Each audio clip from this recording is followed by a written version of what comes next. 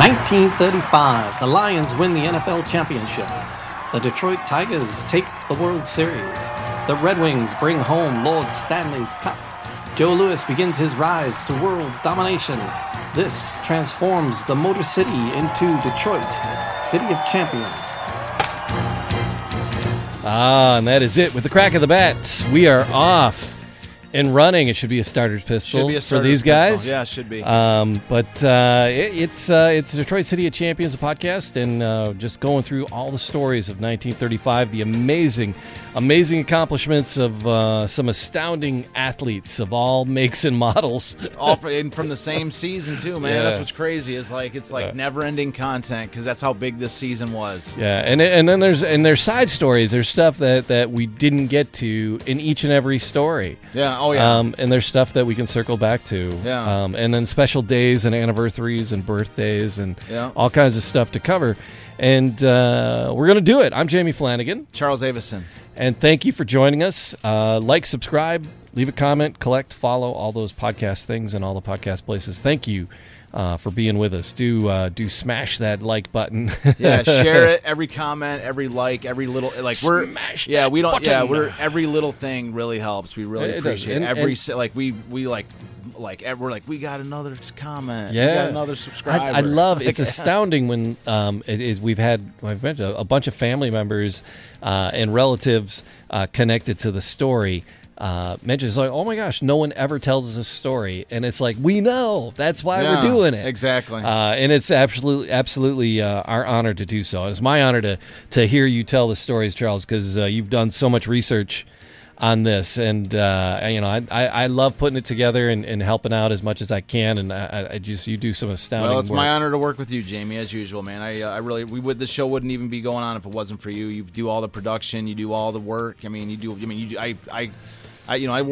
work for 4 or 5 hours, pre-show to get ready for it, but you do all the work in between the shows, and I'm grateful for it. I find myself kind of running behind on getting you stuff that you need and stuff. I'm like, I'm busy. Hey, man. It's the story's been baking for how many years? Yeah, but still, there's more I could. I'm grateful for the work you do on the show. Yeah. So, and I love the stories because we hit the big three and. The next two, Hagen and Garwood. But we're moving into some of the other champions. We're talking about Eddie Tolan. I love that Eddie went to Cass Tech. Yeah. And because this is the Detroit City of Champions. So where else would he have gone to high school? Absolutely. Right? So, but I love the little team picture. And it's like, oh my God, Cass Tech. And it's like, So I love that. So other champions. But part of Eddie's story... you said there was another guy. He went to Michigan, and was an astounding runner. Yeah, so what we're talking about today is I call this a special episode because the guy we're talking about today, his name is Willis Ward. Yeah, and Willis Ward, he wasn't necessarily a champion in 1935. But he's contemporary with 35. You're going to see there's all kinds of stuff. This is his era. Sure. And he was on the track with. He's a major figure, and Willis Ward is like I told myself when I was doing the books when I was writing about Eddie Tolan. That's when I really came across him. I'd never heard of him before. I was looking into Eddie Tolan, and when you're like, you're reading about Eddie Tolan, you're putting a story together, and it's impossible not to see like. In the same galaxy of stardom is circulating Willis Ward. You've got your four major like sort of track stars of this era. Yeah. Were Eddie Tolan, Jesse Owens, Ralph Metcalf, and Willis Ward. These are your four like sensations of this like sort of era. Right. And Jesse Owens has got of course Jesse Owens was Jesse Owens. Everybody knows about him. So he came up last week, and there was a picture of Eddie with Jesse, and Willis was in the photo Willis as well. Ward, yeah. And so that shows three of the main stars of that era. Ralph Metcalf, of course, is the other guy, and he raced against Eddie Tolan, and he finished second to Eddie Tolan in the 32 Olympics, and he finished second to Jesse Owens in the 36 Olympics. So Ralph Metcalf was always there. Is that him on the podium there? It is. Okay. To winning that silver. Right on. So and he was the guy that was like right with the finish with Eddie Tolan in that like where they both set the exact same world record, but Eddie Tolan won the race. The photo finish that got our video banned on Did it YouTube. Really? YouTube does a pretty cool thing though. Because I saw the alert saying you got flagged. We got flagged. Yeah, for the listener at home, we got flagged by YouTube. We have like, you know what I mean? Like because we played the minute and a half video of the photo finish, and it played it over time, and so we played it in its entirety. So that would be an episode. That was the first one. That's part 1 of Eddie Tolan. So that's 2 episodes back. If you go into the show notes. The link to the video. Did you have to remove it, or did we still get to use it? I removed the video. Yeah. Oh, did you? So, okay. And it's neat. YouTube says, "Here's your offending section is from here to here. Would you like to remove that piece?" It's exactly. And you just click yes, and it YouTube extracts. Oh, really? It for you. Okay. Yeah, because I had already downloaded it, edited. I edited it out, and I was going to re-upload it. Yeah. And then I was like, well, I'm going to go in and look and see what this is, and YouTube did it for me. I was like, oh, crap. Okay. Fair enough. Well, it's all over YouTube. It's not hard to look up the right. But the link is in finish. there. Good. So if you want to see that, go 2 episodes back, and that photo finish, just amazing. And there's also Metcalf. Ralph Metcalf and Eddie Tolan, the 1932 Olympics photo finish. It was the first instant replay in the Olympics for track and field, where they had to go to the video to watch to play it.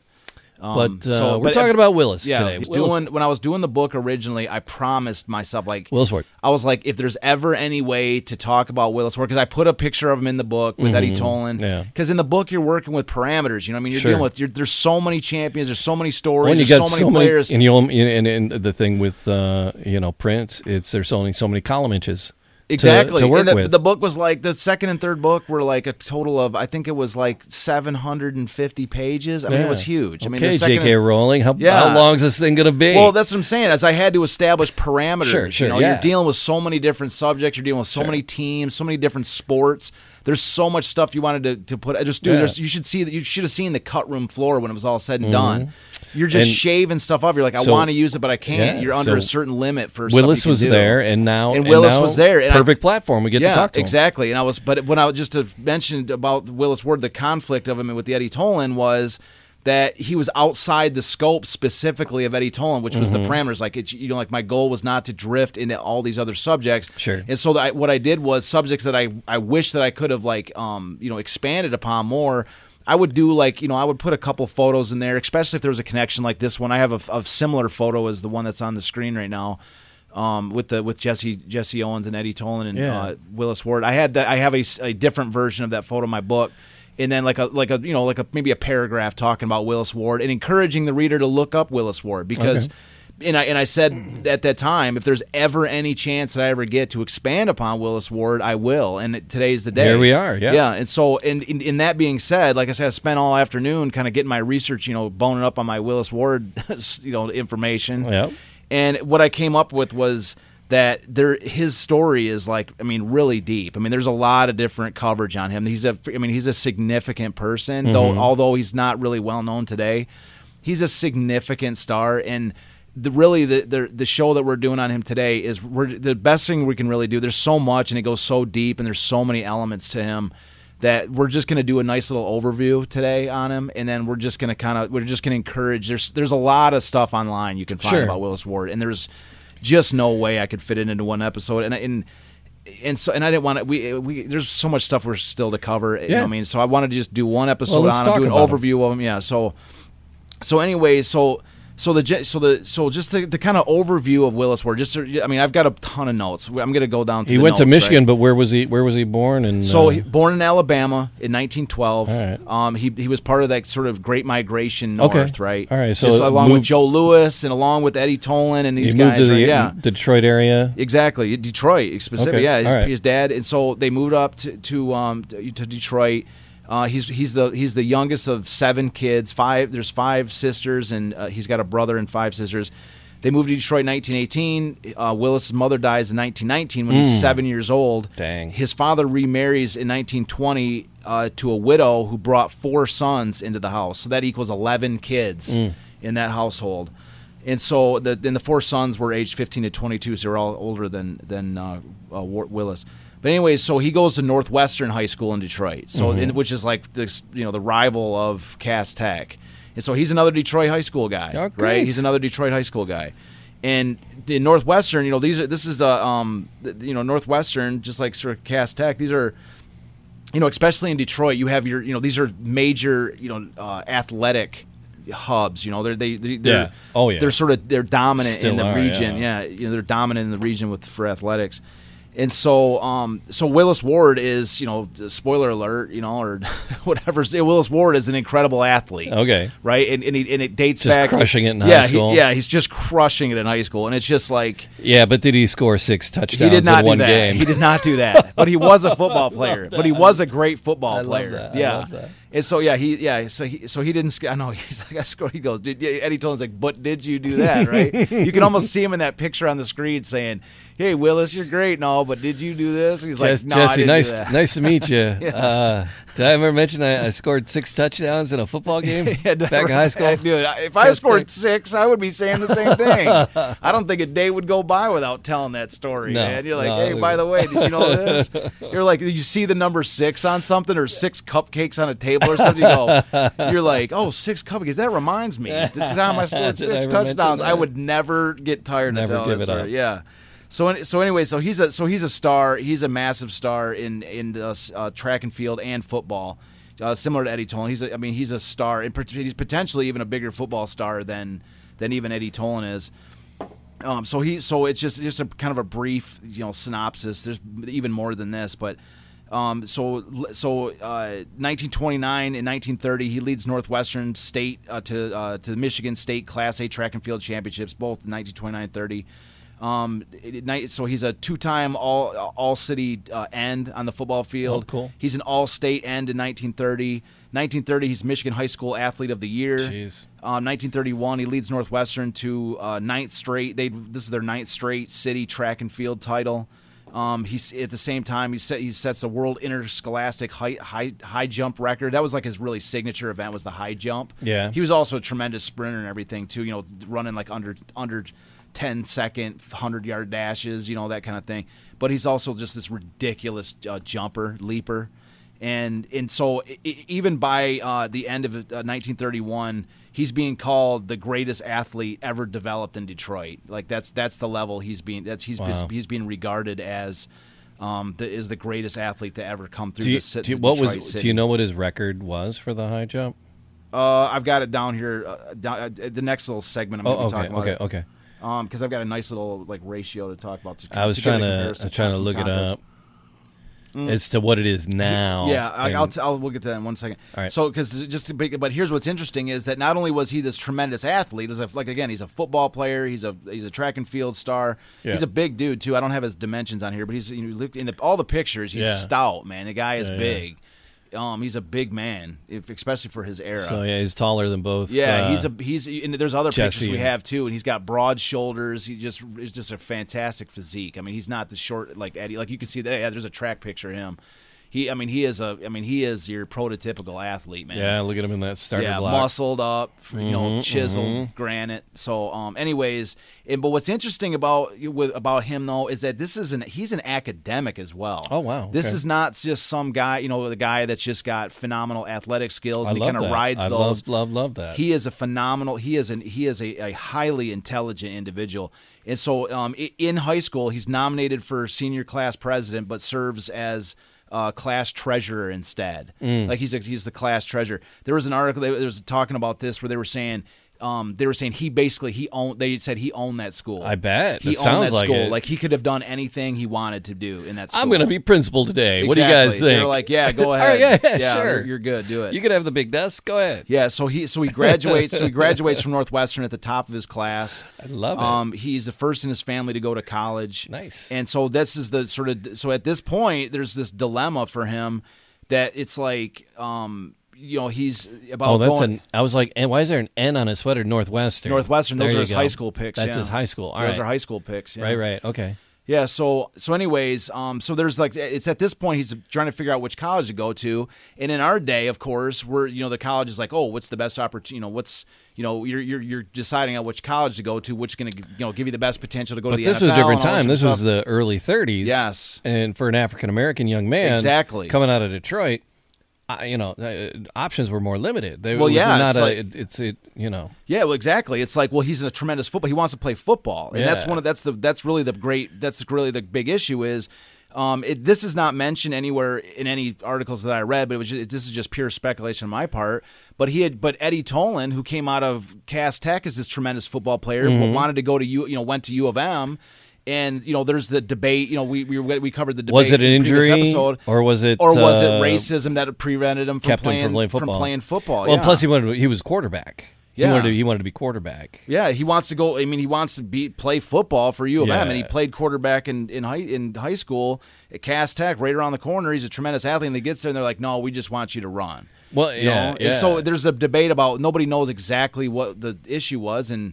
We covered the debate on the previous episode, a couple episodes ago. Was it racism? Was it an injury? Exactly. But in either case, though, as Willis Ward is looking at this situation, then this is my pure speculation, though, is that with the Eddie Tolan at this exact moment is because this is 1931, about to be 32. And Eddie Tolan's well-known. Eddie Tolan had just gone through the whole Cass Tech situation. He's just getting out of U of M, about to run in the Olympics. Yeah. And his story about going to U of M would have been well-known to Willis Ward at this moment. Yeah, that's the success story. And so he's story. like, here's a guy that went to U of M, and he was a tremendous guy at football playing. This is speculation on my part. This is not like written about in any article. But using the context of what we've discussed previously, it's not that great. That's not that big of a leap of imagination to say leap. That's a pun. Sorry. Pun intended. Yeah. So it's not. We're not going that far out on a limb to speculate and say that the idea of Eddie Tolan going to U of M and not being able to play football may have weighed heavily on his mind, because initially. Willis Ward doesn't go to U of M, which is a natural fit. It's right around the corner. Yeah. They have a tremendous track, program. Yeah. Tremendous football team as well. They're a tremendous team. They've been winning national championships like every other year for decades. I mean, this is probably the biggest football program in the country. Yeah. And it's right down the street, and so so it's an obvious fit. But he's like, well, I'm not going to get a chance to play football in college. And so why would I go there? And so he's talking about. So initially he was going to go to Dartmouth. And so here's so I have an article that does a really good idea or a really good job of summarizing this up. And this is a really highly recommended. There's U of M has done an absolute ton of work on Willis Ward. Oh, did they really? U of M. This is because this is what. So spoiler, he went to U of M. Yeah. Spoiler alert. Yeah. I just blew the whole episode, and you blew it for pointing it out. I might have been able to skate by about it, but anyways, rewind. This is going to be I'll cut it out in post. This is going to be what we're about to dive into is going to be sort of the crux of the Willis Ward story, which is Willis Ward is basically breaking color barriers at U of M. That's like his real, one of his significance but the thing is as we're going to find out here, especially by the end of his story, he's breaking color barriers, but the legacy is in sort of an open-ended legacy. That's what I'm saying. We're going to get to that point, but there's so much racism and so much classism. Yes. In this era. Yes. Walter Hagen, and it's like, oh, here, go dress in the stable. Yes. Yes. And these guys, it's like, you can come to our school, but you're not going to play football. We're going to have you run. Yeah. Run, make running your favorite. Sure. It's like, it's crazy. The rampant classism and racism. But these are topics that are and I love that he's breaking these barriers. Yes, but these are topics that, in my opinion, of all this, topics of classism and racism, these are issues that go back throughout the entire course of human history. They go back to the entire course of human history. Like the Romans used to have civil wars over this. They used to, Julius Caesar, they say he was becoming a tyrant. They stabbed him in the back. These are issues that go back throughout human time. That's why they say, like, there's no perfect governments and all this, but there's some are better than others, like the American form of republic. Like that's a whole other thing. But what I'm saying is that this, at least in our American history, this is part of the story of, and really a neglected story of a university that has have to face with its own racism, right? Yeah. It's like, I hate talking about the social justice thing too much, but this is an obvious case, and this is a guy who was breaking barriers. However, that being said, we're going to get to the end. When we get to the end of Willis Ward's story, his legacy is a complex one. Okay. Right? It's not as clear-cut as just a guy who opened doors and did all these things and persevered and did like the most clear-cut, if it was a little bit more clear-cut, there'd probably be movies made about him all over the place. Yeah. But it's not, and that's what I mean. So that's why we're, that's why it's a deep subject, and I wanted to do an overview and let people kind of view this stuff for themselves. These things are so perfect for a Netflix special. It is, but that's what I'm saying. But as long as it's covered the way that it happened, yes, and to leave the viewer deciding the legacy for themselves, right. rather than picking and choosing and cherry picking the best and the most the elements that stylizing it and making it shaped to fit a narrative or whatever. Show off warts and all. Exactly, presenting it for what it is and allowing those. And that's what I want to do today. Really, is to bring it out and let people judge for their own self. All right, so him getting into Michigan is a story unto itself. And in the article. But he was considering something else because he was talking about Dartmouth initially because I think that he could have gotten an opportunity to play football there. So there's like I say, U of M has a ton of there's a ton of books written on this. Right. There is a ton of articles written on this. There is an entire exhibit on Willis Ward in the Bentley Historical in the museum. There's Bentley Museum at University of Michigan on Willis Ward. Mm-hmm. This is a complex subject for U of M. This is a big subject for U of M, and they have discussed it in great length. I'm a proud Wolverine. Are you really? Yeah. You went to Michigan? I did my undergrad. Oh, yes. Did you really? I didn't know that. That's awesome. Yeah. Okay, I thought you went to State. No. I got my journalism endorsements later at State. Oh, did you? That's and what I got my master's at Wayne State. Oh, did you really? I have lots of sweatshirts. You're multi. I got lots of sweatshirts. At home. Yeah, I guess so. That's awesome. I didn't know that. Yeah. So anyway, so Bentley has this. So there's a tremendous work, to accompany the museum at Bentley. Mm-hmm. They have this online exhibit as well, and it's. I've seen a lot of online historical exhibits, and they're usually like foo-foo, like just a couple paragraphs about something or other. This one on Willis Ward is deep. Wow. I mean, it's in depth, and that's right. There's a lot to it, and it's good. I give a lot of credit to it. It's more of like it focuses a lot more on the social aspect of it than it does like all the huge accomplishments. So I was like kind of mashing a few other sources together to actually get the information, but there's a lot of especially when it comes to the racist elements and the barrier breaking and stuff. That's they really dive deep into that. All right. So anyways, this comes from this exhibit. Or from this online Bentley exhibit, and it's easily found by just looking up Willis Ward, and and then it'll be like one of the top 3 links. It's like it'll say Bentley, and it's highly encouraged if you want to really dive into it. There's books on Willis Ward. We'll put the link in. I think the lady notes. that was the lead writer for this Bentley exhibit online. I think she's got a book, and it's I think she's got a book titled. I think it's called More Than a Game. I think that the online exhibit is based off of her book. All right, so we'll have links to that. Yeah, we'll have links to the exhibit. So, but the article overall is called More Than a Game, and it's this online Bentley Archives exhibit. So, all right. But anyways, so I just want to read like a passage because they do a really good job. I could just try to summarize it, but they do such a great job of discussing the intricacies and the many people that are involved. So I'm just gonna read it. So okay, yeah. All right, so Willis Ward was well aware of the rule that African-American students could not play football at Michigan. No African-American had played in a varsity game for Michigan since George Jewett in 1892. U of M athletic director and former coach Fielding Yost, a Southerner by birth and attitude, was determined to keep it that way. Several African Americans had tried out for the team during Yost's tenure as coach, and although one was awarded a reserve letter, not one was allowed to play in a varsity game. Though the rule was never explicitly stated, it was well known among African Americans locally and in black communities around the country.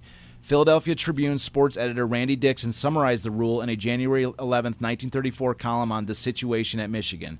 They say that old Pop Yost, and this is the quote from the article, they say that old Pop Yost, when he relinquished the reins as grid mentor several years ago, bequeathed as a heritage the slogan, "No Negro shall ever represent Michigan in football." Yikes. Yeah, yikes. That's pretty specific. And the ice arena is named after that guy. Do you think they'll change the name of that? I don't know, but it's again, it's not. This is articles they're talking about. Dude, not cool. Yeah, all right. Yeah.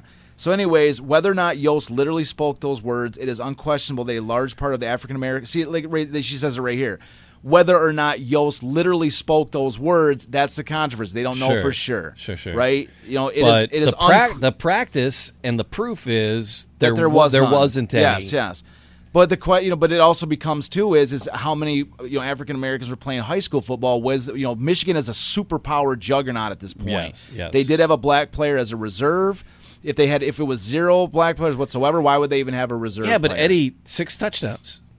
Didn't get to play. But Eddie also said he had a knee injury. Might have been and he wore a wrap on his knee his entire career. Eddie never explicitly said it was they wouldn't let him play. Right. You see what I'm saying? That was the controversy. It's hazy. In the previous. It's hazy. That's what I'm saying. So any talk about removing his name and all that would be premature because even this author who the focus of this is she is a very sympathetic writer towards the social justice aspect. Right. And even she is saying whether or not Yost literally spoke those words, it is unquestionable that a large part of the African American community and the African American press in particular believe them to be true. Sure. And it's almost it could very well be a self-fulfilling prophecy too. So I'm not going to go to Michigan. I'm not going to try because they won't allow. Exactly. And then it's like a self-fulfilling prophecy. Yes. So, yeah. So such racist segregation unquestionably existed in other sports at Michigan. Yeah. Dixon's column was spurred by the news that Franklin Lett, an African-American All-State player from Battle Creek, Michigan, had not been allowed to compete on Michigan's freshman basketball team. So there was another sort of situation there, right?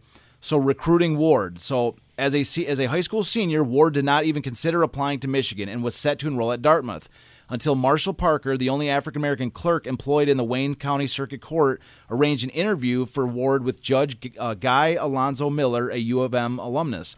Miller had been a star pitcher for U of M in 1895 to 1898 and captain of the 1897 baseball team. He graduated from the literary department in 1898 and the law department in 1900. He was active in Republican politics, served in the Michigan House and Senate, and in 1924 was named to the U.S. Court of Appeals for the Third Circuit. On the bench, he was a liberal, particularly in race, and was peripherally involved in the notorious Ossian Sweet case, according to one descendant. Sweet, an African-American physician, and 10 others were charged with murder in 1925 after he and 2 of his brothers and a number of friends used firearms to defend themselves in Sweet's home against a hostile white crowd protesting his family's move into a Detroit neighborhood. And so there's a whole other bit about the case. We'll move on. Miller was interested in Ward's situation and the opportunity it presented and asked Parker, the court clerk, to arrange an interview. Believing nothing would come of it, Ward agreed to meet with the judge, mostly as a favor to Parker. When Ward explained his decision to attend Dartmouth and mentioned Yost's rule, Miller asked, "Well, will you help us break this rule?" Ward agreed. Nice. Will you help us break this rule? And Ward agreed. Nice. So it takes somebody to say, "Let's break the rule." So yeah, right? It's an unwritten rule, and it's not break. It's etched in granite, and so this is this is what's we're going to keep going here. But this is going to be a signature thing for Willis Ward. This is a big deal. He's breaking the color barrier. So there's a couple other people motivating him to do this and saying, "Hey, we're behind support. you. We got your back. Let's do this." All right. So Miller then enlisted attorney James Murfin, a U of M regent and former member of the board in control of intercollegiate athletics, and industrialist Fred Mathai, head of the Detroit Alumni Club, to convince coach Harry Kipke to recruit Ward. It didn't take much persuading. Kipke and the football staff certainly would have been aware of Ward through football circles and at the extensive press coverage Ward had received. And the fact that in the previous 2 years he had been the outstanding athlete at the interscholastic track meet held at U of M's Ferry Field. Kipke himself was not opposed to recruiting black athletes. He had played on integrated high school teams in Lansing, Michigan, and in the outfield in 1923 with Rudy Ash, U of M's first black baseball player since brothers Fleet and Weldy Walker in 1882 to 84. When asked if he would play a black athlete, Kipke reportedly responded, "You're darn right I'll take that kid." Athlete of the year for the state of Michigan. Get him some cleats. Would ask, he's like, when asked him to play, like, "You're darn right, I'll take him." Kipke went to the Ward home in Detroit and convinced a skeptical Henry, which is his father, that his son would be happy if he came to Michigan to play football, run track, and get an education. Powerful backers, Kipke did have to battle Yost, some of his coaches and alumni who wondered why Michigan needed an African-American player since it had been winning without them. Ward recalled hearing from credible sources that on more than one occasion, in places like the Detroit Athletic Club or alumni gatherings, Kipke took his coat off and was prepared to fight with those who bitterly opposed having a Negro play for Michigan. And so, I think we have to say it wouldn't be the last time another Ward was at the hero center of in this controversy. episode too. We got two. Henry Kipke. Kipke was at Champions Day. He was at the celebration at the Michigan. Kipke. Whenever you're reading these, cheers to him. Cheers to Kipke. Yeah, he was awesome. And whenever there's City of Champions talk, they mention the Kipke all the time. But he was the college football coach at the time. At U of M. Yeah. How did Michigan do that year? Well, we're about to find out. All right, it's because Willis Ward is joining Michigan. How does he? It's funny you should ask. How did Michigan do in 35? How did they? Well, we'll get to that. So he's. I want to know how high he jumped. Yeah, and I want to know how Michigan did in 35. All right, keep going. So here the actual 35 year I got to queue up because I don't actually have that year because I think it's right outside the boundary of what we're talking about, which is a. Could you take a look at the U of M's record in 35? Because it's actually outside the boundary of what we're talking about. Okay. Just by a hair. Yeah. Was he playing in 35? I think he played football all the way through 34. So I forgot. I didn't get to 35 on here. I forgot. Michigan didn't do that great in 35. But anyways, when he first comes to U of M, they're awesome. So 31 is he's on the freshman team. But 32 is that's they qualify that really as his freshman year. But it was like his second year of college eligibility or whatever. It's kind of murky as far as his classification because some people say it's like 31 is his freshman. Anyways, so like his when he goes to U of M, he is regarded as one of the greatest athletes in U of M's history. Okay, it's like. We're just like a lot of this stuff we're just going to have to rip through because there's it's just like there's so much. Yeah. But in answer to give you like context about the NCAA, or as far as the high jump record at the time, or like to give you context. Yeah. So his freshman year, 1932, on varsity, so he wins the high jump championship with a jump of 6'7.5". And to put that into context, again, 6 foot 7.5 for the high jump. To put that into context, the gold medalist at the 32 Olympics, which was that same year that he was a freshman at Michigan, the gold medalist in 32 Olympics was a Canadian named Duncan McNaughton. Yeah, and he jumped 6'5.5". The current high school record is 7 feet 6 inches. Jeez. Well, they've had 80 years to build on. Yeah. Well, I'm just saying it's not 6 foot. What is it? How far is it? 7 foot 6 inch. Okay, so they've jumped an extra foot. Yeah, about 11 inches. But that's not too far afield. Well, what's it going to be another 80 years? They're going to be jumping 8-9 feet. I don't know. We're going to keep watering. Like the record's not just going to stay stagnant and never grow, Watering the grass. That's kind of what's. I guess that's what's kind of cool about athletics is that people kind of keep pushing the boundaries because their athletic abilities keep getting better and better. Yeah. But so anyways, so that's crazy that it's actually gone up a foot, but yeah, what I love what was interesting is that his record is better than the gold medalist at the 32 Olympics. So like he could have potentially been in the Olympics at that exact moment and won the gold medal. Like that's how good he was. Mm-hmm. So he does. So as far as play football, Willis Ward is the first black U of M football player since 1890. What'd she say? 93. Yeah. He started 4 games at end. And U of M in his first year on varsity wins the national championship with an 8-0 record. They're undefeated, 8-0 record, and they outscored their opponents 123-13. Wow. So they're a dominant team. Yeah. In the way that like it isn't just like we started 4 random games. No, he like started like the last 4 games of the year because he'd been like slowly working his way into the lineup and proving himself. And once he got into the starting lineup, he stuck. I mean, this is a freshman on a varsity year. And he's a stud. They're saying he's like, he's a tremendous, and he's only going to get better. So in 1933, the Associated Press calls Willis a one-man track team because he's just the U of M is just crushing at track and everything. Yeah. So the U of M wins the indoor and outdoor Big Ten championships. Behind Willis Ward and all these points he's getting and all this. What's it? Yeah, go ahead. Yeah, so there's there's just lists of all the different events he's winning. Time Mag, he starts to get a ton of national coverage. There's a couple different Time magazine articles that talk about him. One of them, they talk about that he is not only they're just listing off his achievements in Time magazine, saying there's this new guy in town, he's awesome. But another thing that happens in 1933, which is especially worth mentioning, is that there's an honor society called it was at the time it was called the Sphinx Junior Honor Society. Yeah. And it was it's like, I mean, you have to be like nominated for it and all this. It's an academic thing. And he's the first black man inducted into that gets into the Sphinx Honor Society. So this is this guy who's intelligent as well. He's not just a pure athlete. Right. And that's I think one of my favorite elements of him, especially when we're going to talk about like his post athletic career, because this guy goes on to some big things. So who played center for Michigan in 1933? Are you getting there? Yeah. Well, you can mention him right now. Ahead. Yeah, Gerald Ford, future president. Ford. Yeah. He was in 1933. He was the center, President Ford. Yeah, I had a great picture I was going to send you, Gerald but I just Ford. didn't put it. You can find some pictures online of him. He's a great. There's some great shots of him. Especially when you see him, like, a lot of us remember him as the president, but when you look at him as the U of M football player, he's a beast. Right. He's like he looks mean, man. I know. So anyways, Big Ten championships, Time magazine's mentioned him. These guys growing into national presence. So in 1933, he starts all 8 games of the U of M football.